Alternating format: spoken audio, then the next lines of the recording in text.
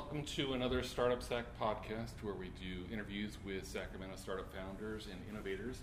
Today I'm at the top floor of the Newmark Corey and Karish, and with me I have Mariah Lichtenstern.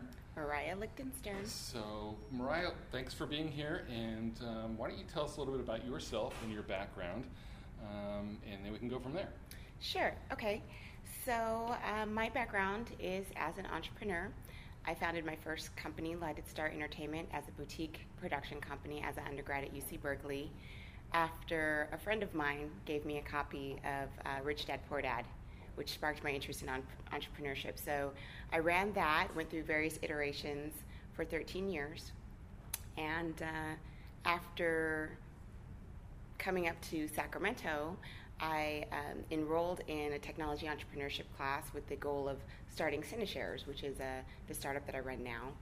And the technology entrepreneurship class funneled me into the Kauffman Fellows Academy, where I met Rusty Dornan. And in conversation with her about CineShares and wanting it to be the equivalent of venture capital for the entertainment industry and my interest in venture capital at large, she encouraged me to apply to the Kauffman Fellows Society. And that really, blew open some doors in Silicon Valley, which I had been very active in. I'm a native of the Oakland Bay Area. And so that pretty much launched me into what I'm doing now with Diversity Ventures. I'm still running CineShares, but Diversity Ventures is an impact-oriented micro-venture capital firm, which I co-founded with Gabor Sechi. And so that's a little bit about my background. For those who don't know, why don't you explain what the Kauffman program was? Absolutely. So the Kauffman Foundation is basically created to empower entrepreneurs, and the Kauffman Fellow Society is a spinoff of that, which is basically a network, a global network of smart connected capital. It's innovators, it's venture capitalists, and leaders in the innovation ecosystem. So that's what they foster, that network and ecosystem. So I am really privileged to be a part of it. It's wonderful people. So, yeah. So entrepreneurship is in your blood, basically. You're in it.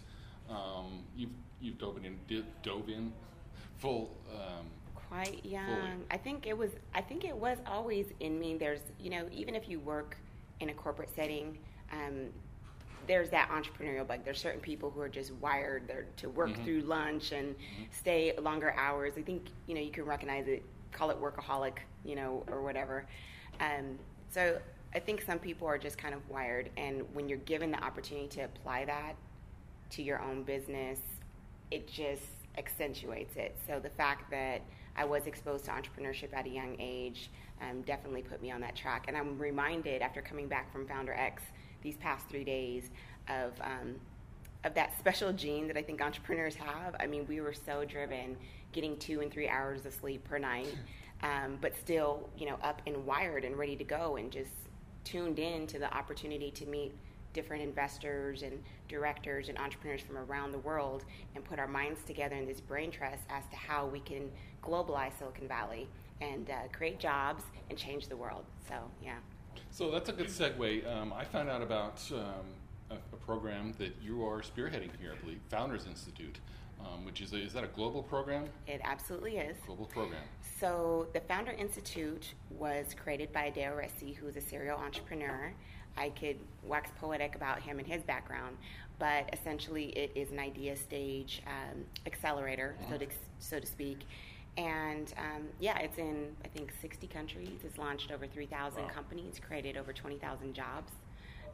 And this week, one of the things that we learned, we heard from the directors in Vietnam.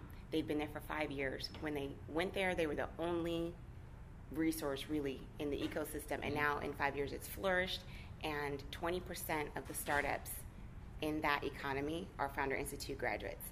So I've been a part of it since 2015. I graduated from the Silicon Valley cohort spring 2015, and I've just seen it grow. It was already around the world in every time zone, but I've just seen it grow. I've seen it improve. I see them continue to improve. And so it was wonderful that Gabor, my partner in Diversity Ventures, and Veronica Smith with the City of Sacramento Economic Development and with the Seed Corporation that we were able to get together and really push to launch it here. And actually, the Founder Institute has been looking at Sacramento for a number of reasons. The fact that the city recognizes the importance of innovation and entrepreneurship, the fact that its proximity that's so advantageous to the Bay Area, the work that people have done in this ecosystem from, Impact VC and Urban Hive, the things that are opening up, IO Labs, Hacker Lab, which is growing and reaching different parts of our rather large geography. That all of that has been laid as a foundation makes Sacramento a really attractive place to now transplant, both the resources that the Silicon Valley headquarters brings to the table, but then also the other best practices from other parts of the world. Was that an idea that's been percolating for a while to bring it here? And yes, I believe there was another exploratory pre-launch that kind of evolved into another organization. And they're very methodical about evaluating whether an ecosystem is ready for a Founder Institute or can support a Founder Institute. So yeah, there had been interest. It's been on their radar. The fact that there's so many colleges, so much talent, and with the HP layoffs, a lot of that talent was released, and they didn't necessarily want to move. I mean, it's a beautiful city. It's a great place to live. There's a lot to offer. Great place to raise a family, right? So, when that talent was displaced, it really created more opportunities for this technical talent to apply that to startups. And so they've definitely had their eye on it. And I think this is the time to seize the moment. So can you explain a little bit about what the program's like for those out there who might watch it, and we'll get into some of the events that you've got planned here in Sacramento in the coming months. But how does the program work, and who's it for, and that kind of thing? Okay, well, so it's for anybody who wants to start a business, I should say a scalable business. We specialize in technology businesses, but it can also be applied technology. It could be, it's not going to be your mom and pop's SMB. Right. It's really something that can scale, that could potentially be venture backed. But it's really for anyone who has an idea and they want to know, how do I launch this into the world? And they could be working full time. It's really for very, very early stage founders. So what the program is like, first of all, we have applicants take an entrepreneurial DNA test, which basically identifies if they have the traits to support their endeavor as entrepreneurs. And so we look for a couple things like resilience, grit, fluid intelligence. We don't look at IQ. That's irrelevant. And they've done extensive tests, and they've had different behavioral scientists come in to create this test. It's about a 45-minute test. But we do, and we look for things that, like narcissism and aggressiveness, that they're bad indicators. So we weed those out. But we look for, openness, fluid intelligence, the ability to be resilient. The resilience is a huge yes. one. I mean, there's so many up and downs in the entrepreneurial world that you've got to be able to persist. Absolutely. Yeah. So there's 6 archetypes that they've identified, and I don't know if I can name all 6, but just to give an example: visionary, strategist, the hustler, the machine, a couple others. But they're archetypes of entrepreneurs that tend to do really, really well. And it's interesting because they tend to be concentrated in different geographies and different compositions. Really? So yeah, they've done a lot of work on this, and they've been in Fortune and Inc. and tons of magazines. But so that's step 1, just identifying, are you entrepreneurial? Do you have entrepreneurial So DNA? any applicant's going to have to take that test? Yes. So they can apply and take it later. It depends on at what point they apply. But everyone who gets in takes the test. So there is a selection. And then, one of the things that differentiates the Founder Institute is that, not everyone graduates. When I was in Silicon Valley, I came in with a cohort of 50, 11 graduated. Wow. But everyone who does not graduate is invited to come back and maybe rework their idea, but they know where their weaknesses were, what they need to go work on, and they're still part of that community. So when I go to events, I see people who didn't graduate with my cohort that maybe came back or plan to come back, and they're still welcome in the community, and they're still taking advantage of that network of mentors and directors and other entrepreneurs. But so, basically it starts from ideation, and we go through everything from, corporate formation, pitching. We pitch every single week. It's a 14-week program. So when they come out, they're polished pitchers. In fact, Founder Institute graduates have a wonderful track record of winning pitch competitions. So it's something we're increasingly encouraging graduates to do. And now, because I'm part of the director ecosystem, I got a sneak peek into some of the things that are rolling out, even to help graduates continue their momentum and get funding. So basically, it's just week by week, you have to complete different challenges for your startup. And it is a program in which you execute. And our curriculum is state-of-the-art, it's world-class, best practices, tried and true over 7 years, all over the world. So what's the goal for graduates to be able to do once they graduate? To be able to go out and pitch for a Series A round, a seed round? What's the hope of Founders Institute once the graduate goes out? The number one concern, and this really came out during FounderX this year, we want these to be viable companies. And each entrepreneur is going to have a different path when they graduate. Some are going to be ready for funding. Some have gotten funding while they're in the program. Others is going to be another 6 months, 9 months, 2 years. Some are going to bootstrap. Some are going to achieve revenue, and they may never need to take capital. We want to support our founders in connecting with capital they need to grow rapidly, because we're born out of more the VC, Silicon Valley model. But the objective is that they have a viable business. They're not just a business that's propped up. They're not zombie companies. We want them to really have thought through all of the processes and frameworks that they need to successfully run a company and grow a company. So that's the objective. But again, we are very assertive and aggressive about empowering founders after they graduate. So once they graduate, there's a whole nother back end where they can connect with other people that they need to go to the next level. Is that networking kind of stuff like other accelerators like 500 Startups have? The cohorts seriously bond, and that network they create is often the number one thing they cite about the experience. Is it that, or is it more than that? There's more than that. I mean, it's definitely that. It's over 4,000 people in the network around the world. And we're talking about, top companies. Evernote came out of the Founder Institute. There's so many that I could name. A Realty Mogul in LA is Skill in it. Let's see. There's just so many that have come out that are very successful companies. And there's investors in our network. Jason Calacanis, he has his own accelerator and Launch Festival, but he and Adeo are good friends. They support each other. Adeo always judges launch, and so our entrepreneurs can go into that program. They often go into 500 or YC or other top accelerators, Techstars.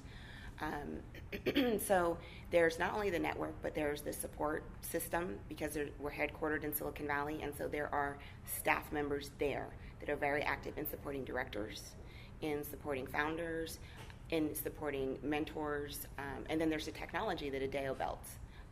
And again, it's a well-oiled machine. So any graduates, people apply here in Sacramento and go through a program, they'll have direct access through that network to Silicon Valley, basically. Yeah, absolutely, to Silicon Valley and the rest of the world. Yeah. So if they want to launch a global company, this will accelerate their ability to do that, because they can reach out to someone in Singapore and say, "Hey, I'm interested in launching in Singapore. Can you point me in the direction of this?" And they have world-class entrepreneurs, mentors, and directors that can help to facilitate those introductions, and that just puts them years and years ahead. They can avoid so many mistakes. So I think the really awesome thing about the Founder Institute is it literally is world-class best practices, and it's an incredible support system that you have the opportunity to influence. We have events. Every graduate can go and participate anywhere in the world in a session that's going on. So they can go and meet mentors in that ecosystem. Any graduate from Sacramento could go to Silicon Valley in San Francisco or Palo Alto and sit in on the session and meet those mentors. We go to the bar afterwards. We hang out sometimes until 2 in. So you really develop relationships. It's amazing. So getting back to the specifics of the program here, it hasn't launched yet. You've got your first event, I believe, next Tuesday. Yes. Is that right? Yes. Here. Talk a little bit about that event and the others that are coming up, and how people here in Sacramento can apply and get involved in this. Wonderful. Okay, so you can apply on fi.co and just select from the top right Sacramento. And you can take a look at some of the other countries and regions that are on there. Our first event on Tuesday is going to be focused on making the leap from employee to entrepreneur. We'll start at 6:30. It'll be here in the beautiful Newmark, what is it? Newmark Carriage.